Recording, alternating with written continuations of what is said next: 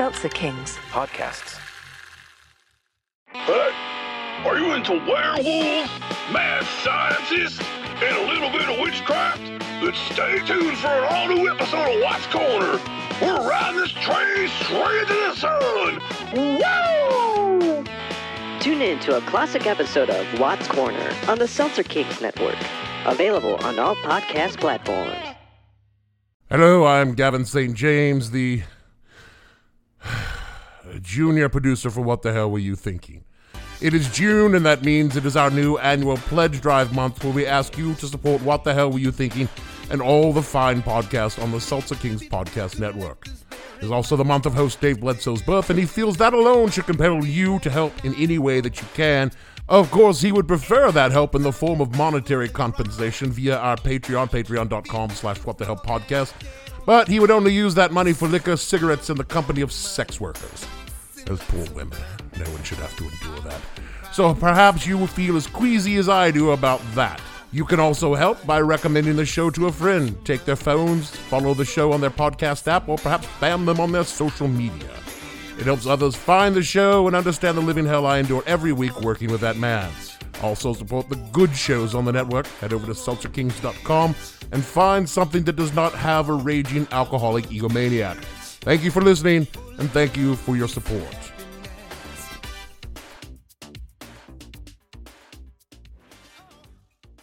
Yes, Gavin, we know your university had actual catacombs beneath it. No one cares you went to Oxford or Cambridge or even to Walmart. Ass. The following podcast contains... You used to be a kind, loving man, and now you're a foul-mouthed monster. explicit language.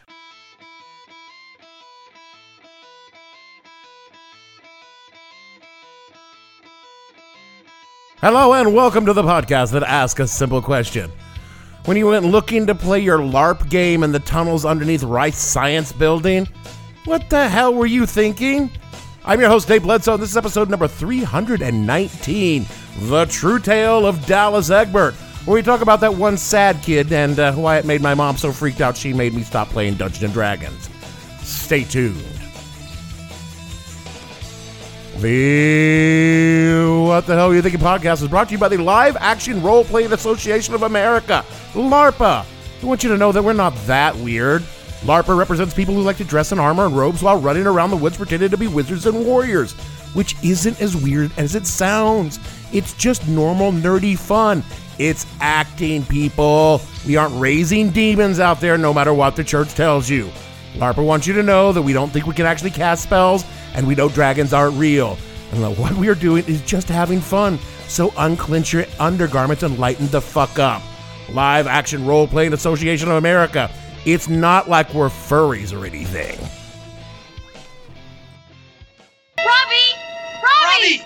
Robbie! Pardue! What are you doing? Going to join the Great Hall. You can't. It's a trap. I have spells. I'm going to fly. You don't have enough points. I am the maze controller. Maze controller? Yes. And I have absolute authority in this game. Game? Game. Me.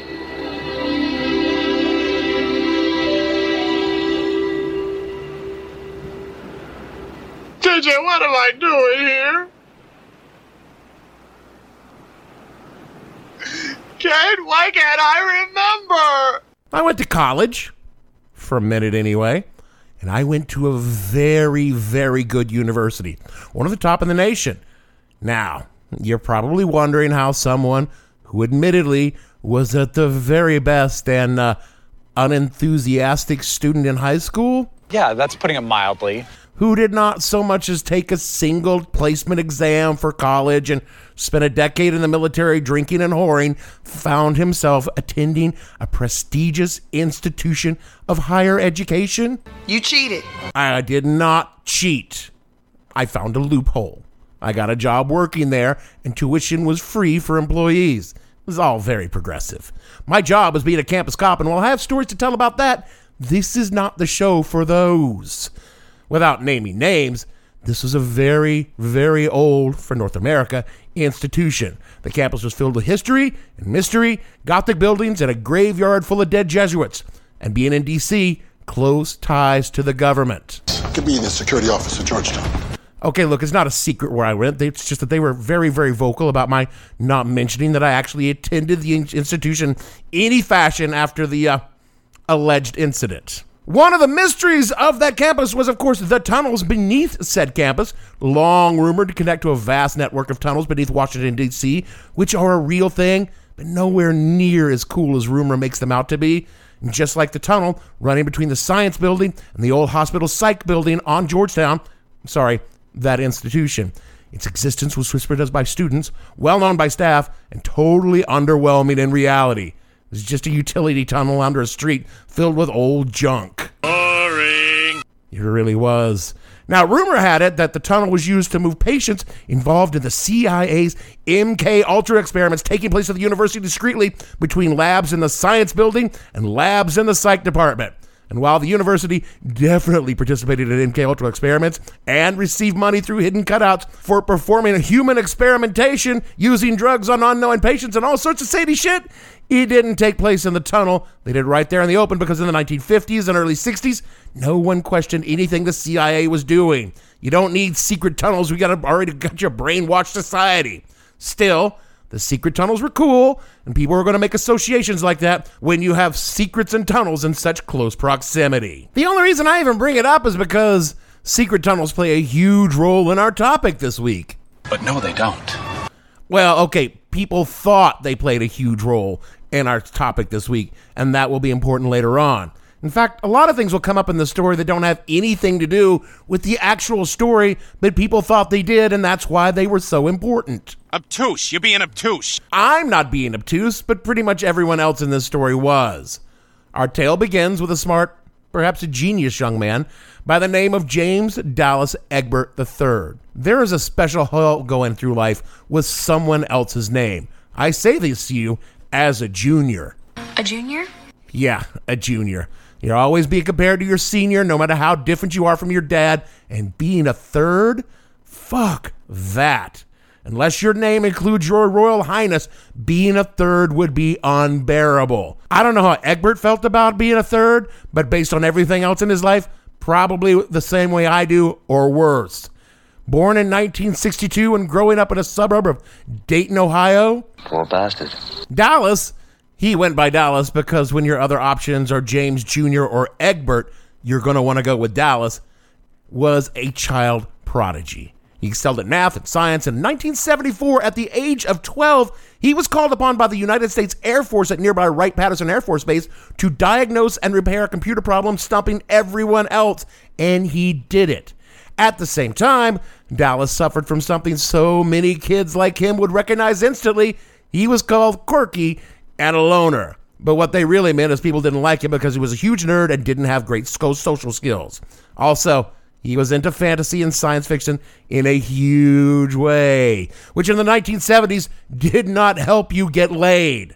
On top of all this, being a huge freaking genius, Dallas graduated high school early and went to Michigan State University at the age of 16, meaning he was now even further out of his element. And the cherry on top of this man's shitty life sundae was also that James Dallas Egbert III was gay. This shouldn't have been a problem, obviously, but it was 1979, so you know it was. On August 15th, 1979, Dallas disappeared from his dorm room. He had lunch that day with a friend in the dining hall, and that was the last time he was seen on campus. Despite being only 16, his parents were not notified of his disappearance until 5 days later on August 20th. It was the late 70s. And disappearing was entirely common. College students sometimes just disappeared, turning up months or years later, or not. I couldn't find evidence to show the police investigated his disappearance in any way or that anyone really much cared, which was also pretty par for the course in 1979. In this case, however, Dallas's family had money and ties to expertise. And that's how the other character in this tale, Detective William Dear, comes into this case. And that is when people started to care. William Dear, a detective out of Dallas, the one in Texas, not the one in the story, was already well known before this case as kind of a celebrity detective, and this case would not do him any harm for his reputation, and that reputation was one for being a decent criminal investigator, but also a very good self-promoter. He would go on to be involved in other high-profile investigations that were much less about finding out what happened and much more about getting William Dear on television. And it goes without saying that those investigations were definitely Mission accomplished. And as Dear began to investigate the detail of Dallas's disappearance, some details began to come to light that led to some very dark places.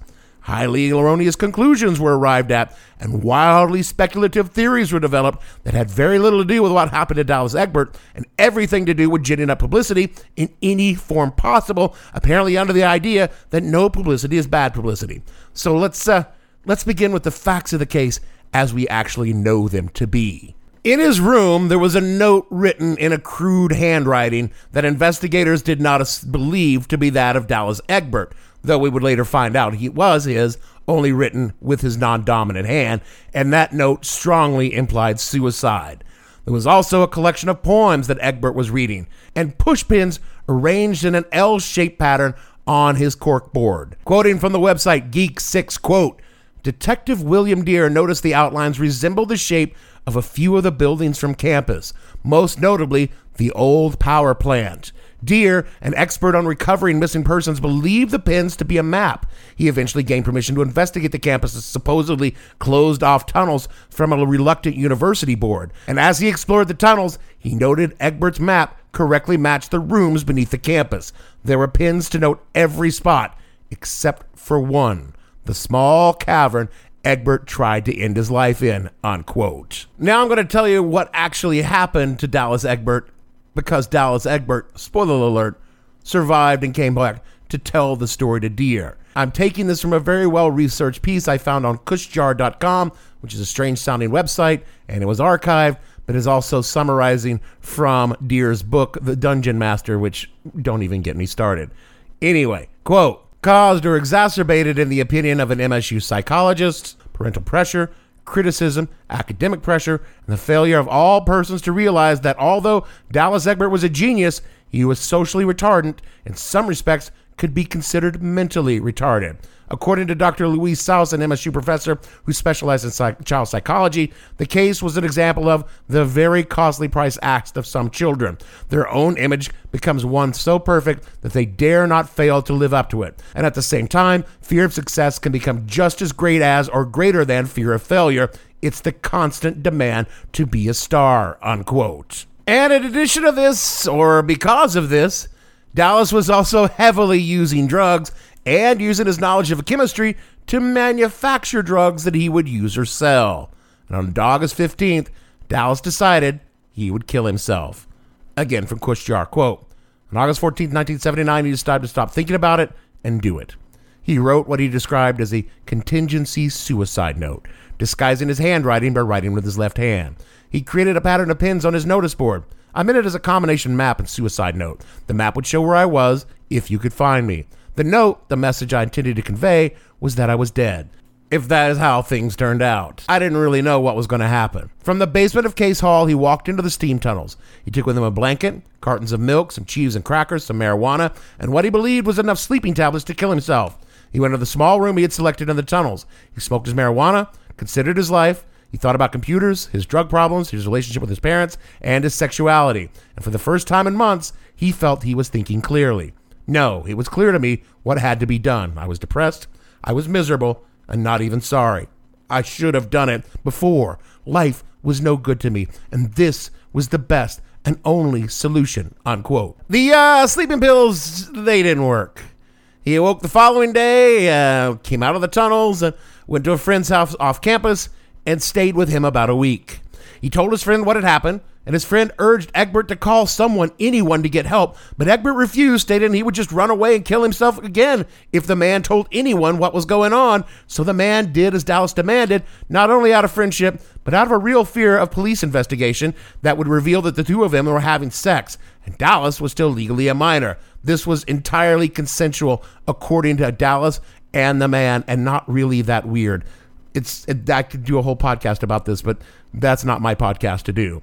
After a week or so, Dallas was relocated to another house and then spent the next couple of weeks on what he described as a drug bender. Not the fun, sexy time kind, but rather the sort of self-destructive, leaving Las Vegas kind of drug bender. After this, he shuffled around between connections before one of his friends of friends decided Dallas was getting too hot to have in their house and put Dallas on a train to New Orleans with a number to call when he arrived. On the train, Egbert sobered up, realizing that things were actually getting worse and not better since he ran away, and that maybe it was time to do something. Upon arriving in New Orleans, he checked into a hotel, bought the ingredients to make cyanide, mixed it up, and drank it with root beer, and awoke the next morning to find that his suicide attempt had failed. Oh, come on, man! So he called the number he was given to get help in New Orleans, only to find out it had been disconnected, and Dallas Egbert found himself where so many of us have been before, hungover, penniless, and homeless in New Orleans. Brother, I've been there. Somehow, Dallas began to pull himself back together. He contacted his first friend that he'd stayed with after his initial suicide attempt, someone who actually did care about Dallas, but also didn't want to go to jail for aiding and abetting a minor and all that, gay sex stuff, which he definitely would have. And he slowly began coaxing Dallas to call William Deere. And in New Orleans, a friendly Samaritan got Egbert a job as a roustabout on an oil rig, which, wow, bold move for a 17-year-old youngster out of Dayton, Ohio. I don't know really what a roustabout does. All I know is that even in my youth, I couldn't have done it. And definitely not as a 17-year-old computer science nerd from Dayton, Ohio. After another week or so, a combination of his friend from Michigan and his new friend in New Orleans, and just not being on the lowest cycle of his depression, convinced Dallas to get in contact with Deere and finally come back. And over the next few days, Egbert and Deere spoke and arranged for his return, and his disappearance was finally solved. He lived happily ever after. Oh, no. No, he shot himself in the head and died less than a year later. Look, this was the short version of the Dallas Egbert story, which, for all of its sadness, isn't unusual or unheard of by any means. Not in 1979, not in 2021. A bright young man is suffering from mental illness and struggling to come to grips with his sexuality. He spirals out of control into suicidal ideations and is saved by the intervention of friends and maybe the kindness of strangers and a little good luck. And I was snippy about William Deere at the beginning of the show because of what William Deere became. And honestly, he was involved with that stupid alien autopsy videos in the 90s and a bunch of other sensationalized bullshit, including, you guessed it, the O.J. Simpson case. But he really did want to find Dallas and went to extreme lengths not to only get the boy back safely, but to protect him when he found out what really happened. He could have easily just cashed his check, told the real story, and went on to another case, but instead, he kept Dallas's secret about being gay, about his drug abuse, about his problems with his parents, and let the media run with the far more sensationalist stories about role-playing games and Satanism, because this dropped right as the satanic panic was really getting rolling, and this scary new game called Dungeons and Dragons was freaking out the parents. Deere wrote the book The Dungeon Master 4 years after Egbert's death, wanting to clear up the misrepresentations by the media stemming from his earliest theories about what happened to Dallas Egbert, and to take the task for creating a panic. But it was way, way too late. And why am I even discussing this? Why do you vaguely think you've heard about this before? What the fuck is it about this story that just, tickles something to the back of your brain? Well, the answer to why I'm doing is honestly #content, but also because this story gave us the goddamn American treasure, Tom Hanks, in his very first leading dramatic role in the thinly fictionalized version of the story that Podfriends is very much in this show's wheelhouse. But also, I kind of want to tell you how even the most well-intentioned lie can cause some really bad and unexpected damage. Because as we've seen, the truth about what happened to James Dallas Egbert III was pretty unpleasant to hear. He was a mentally ill young man with dominating parents and struggling to deal with being gay in a world where being gay meant being a social exile from everything he knew. And Dallas was already a social exile because he was smarter than everyone else and probably, oh, come on, hell, he was definitely on the autism spectrum. He suffered from depression, and his family, his university, his friends had no fucking clue how to help him, even if he had came forward, and people did not come forward in 1979. Everyone failed Dallas Egbert, even William Deere, who honestly was trying to help him, and that's the truth of this story. But that isn't the story people know, if they know it at all. The story people know is the lie that Deere let stand to cover for Dallas's real problems. And that some kid freaked out playing some new game called Dungeons & Dragons and ran off to the tunnels underneath his college to play this strange new game in real life. They lost touch with reality, became his character in that scary new game, and wound up going totally insane because of the game.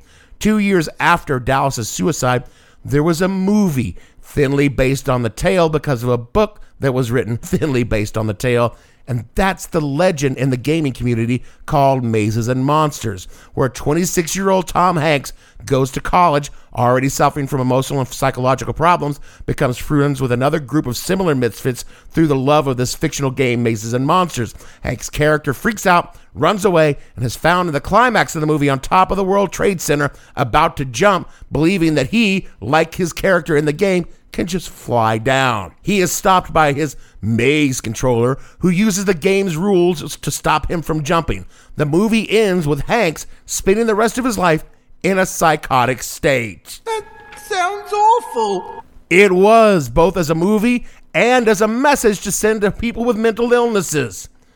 People mix the real story of Dallas Egbert with the fictional story of Tom Hanks' character in a shitty made-for-TV movie based on a shitty book that was ripped from the most salacious elements of newspaper headlines and fed into a growing moral panic about Satanism in the United States. William Deere did not intend any of that to happen. Hell, he was as clueless about Dungeons & Dragons as anyone else not playing the game when he encountered it, and his theories about the game were just that, theories, ones that he would later discard before Dallas Egbert was ever found. But you know what? They made great stories in the media. Tim Cass, the editor-in-chief of TSR's house magazine, Dragon. It would take me too long to explain. It was just a magazine about D&D and gaming that was put out by the company that made D&D. Kask wrote in Dragon while Dallas was still missing, quote, "Some of the reporting has been every bit as bizarre as the circumstances surrounding the whole affair. The chief detective hired by the parents has made some incorrect statements regarding the game that have only fueled the controversy and added to the misconceptions surrounding it. Unfortunately, the nature of the incorrect answers has led to sensationalist speculation. D&D has been described as a cult-like activity, and every editor knows that cults sell papers or dog food in the case of TV. All of this has been grist for the journalist's mills and has resulted in some pretty bizarre headlines, all playing on the esoteric aspects of the game, some slanted from the incorrect assumptions.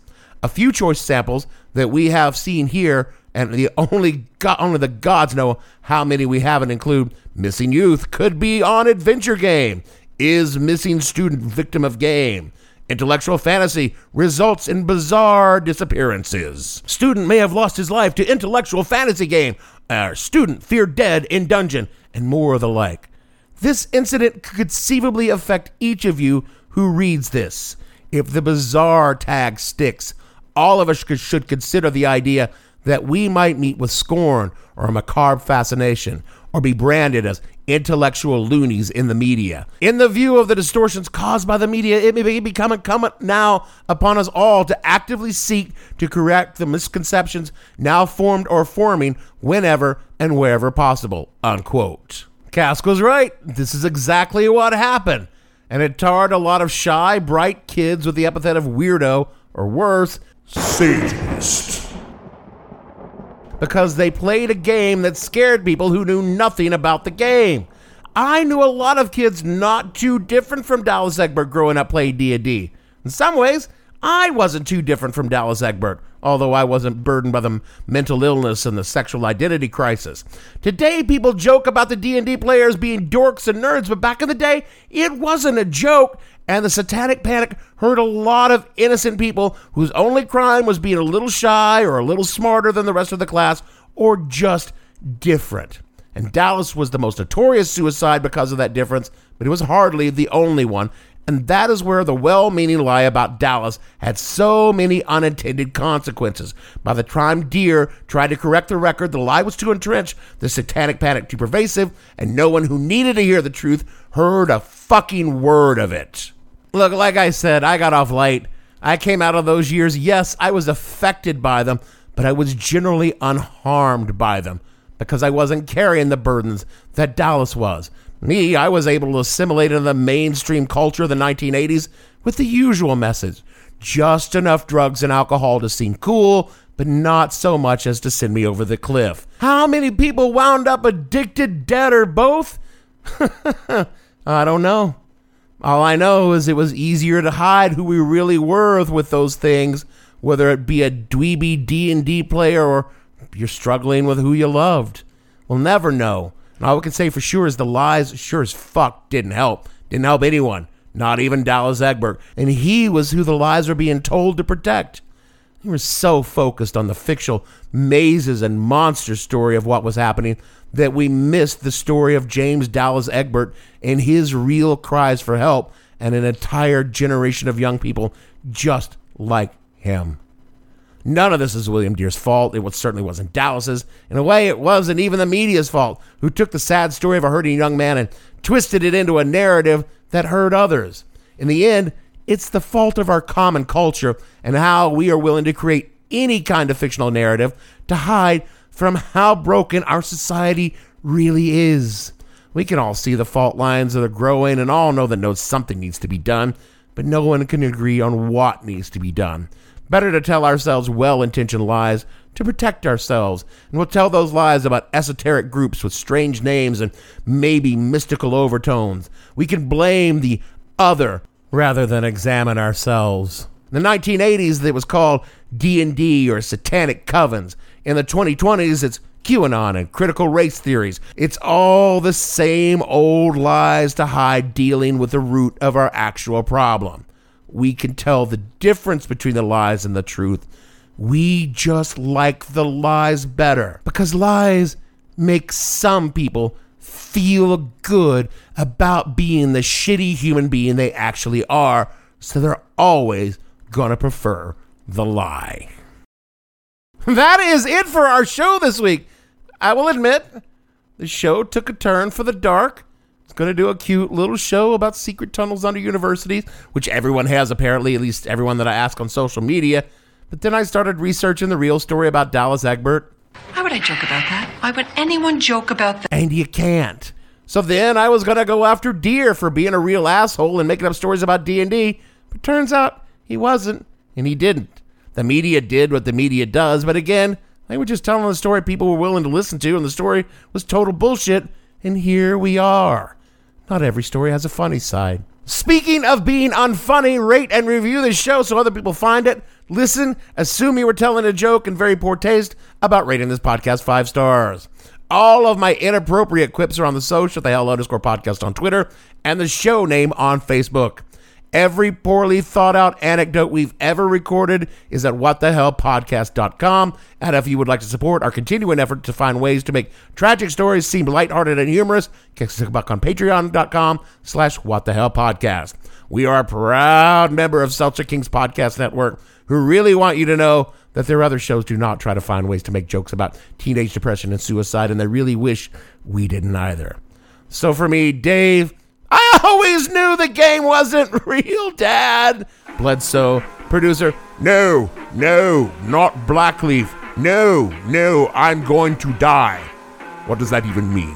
Gavin, and all the fictional mazers on this show, we want to say, oh, James Dallas Egbert, we are still looking for you. We are still waiting for you to come home. Are you still down there somewhere?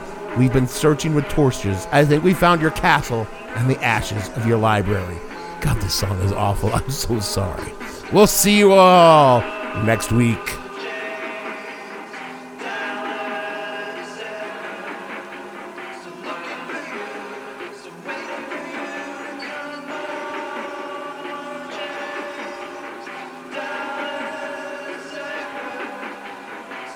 What the Hell Were You Thinking stars Dave Bledsoe and features Gavin St. James and several fictional minions. The show is produced by Kimberly Steele and a part of the Seltzer Kings podcast network. You can find more information on the show on their website, whatthehellpodcast.com, or on Twitter at @thehell_podcast, or on Facebook as What the Hell Podcast. Thanks for listening. I have no ending for this, so I take a small bow. Seltzer Kings Podcasts.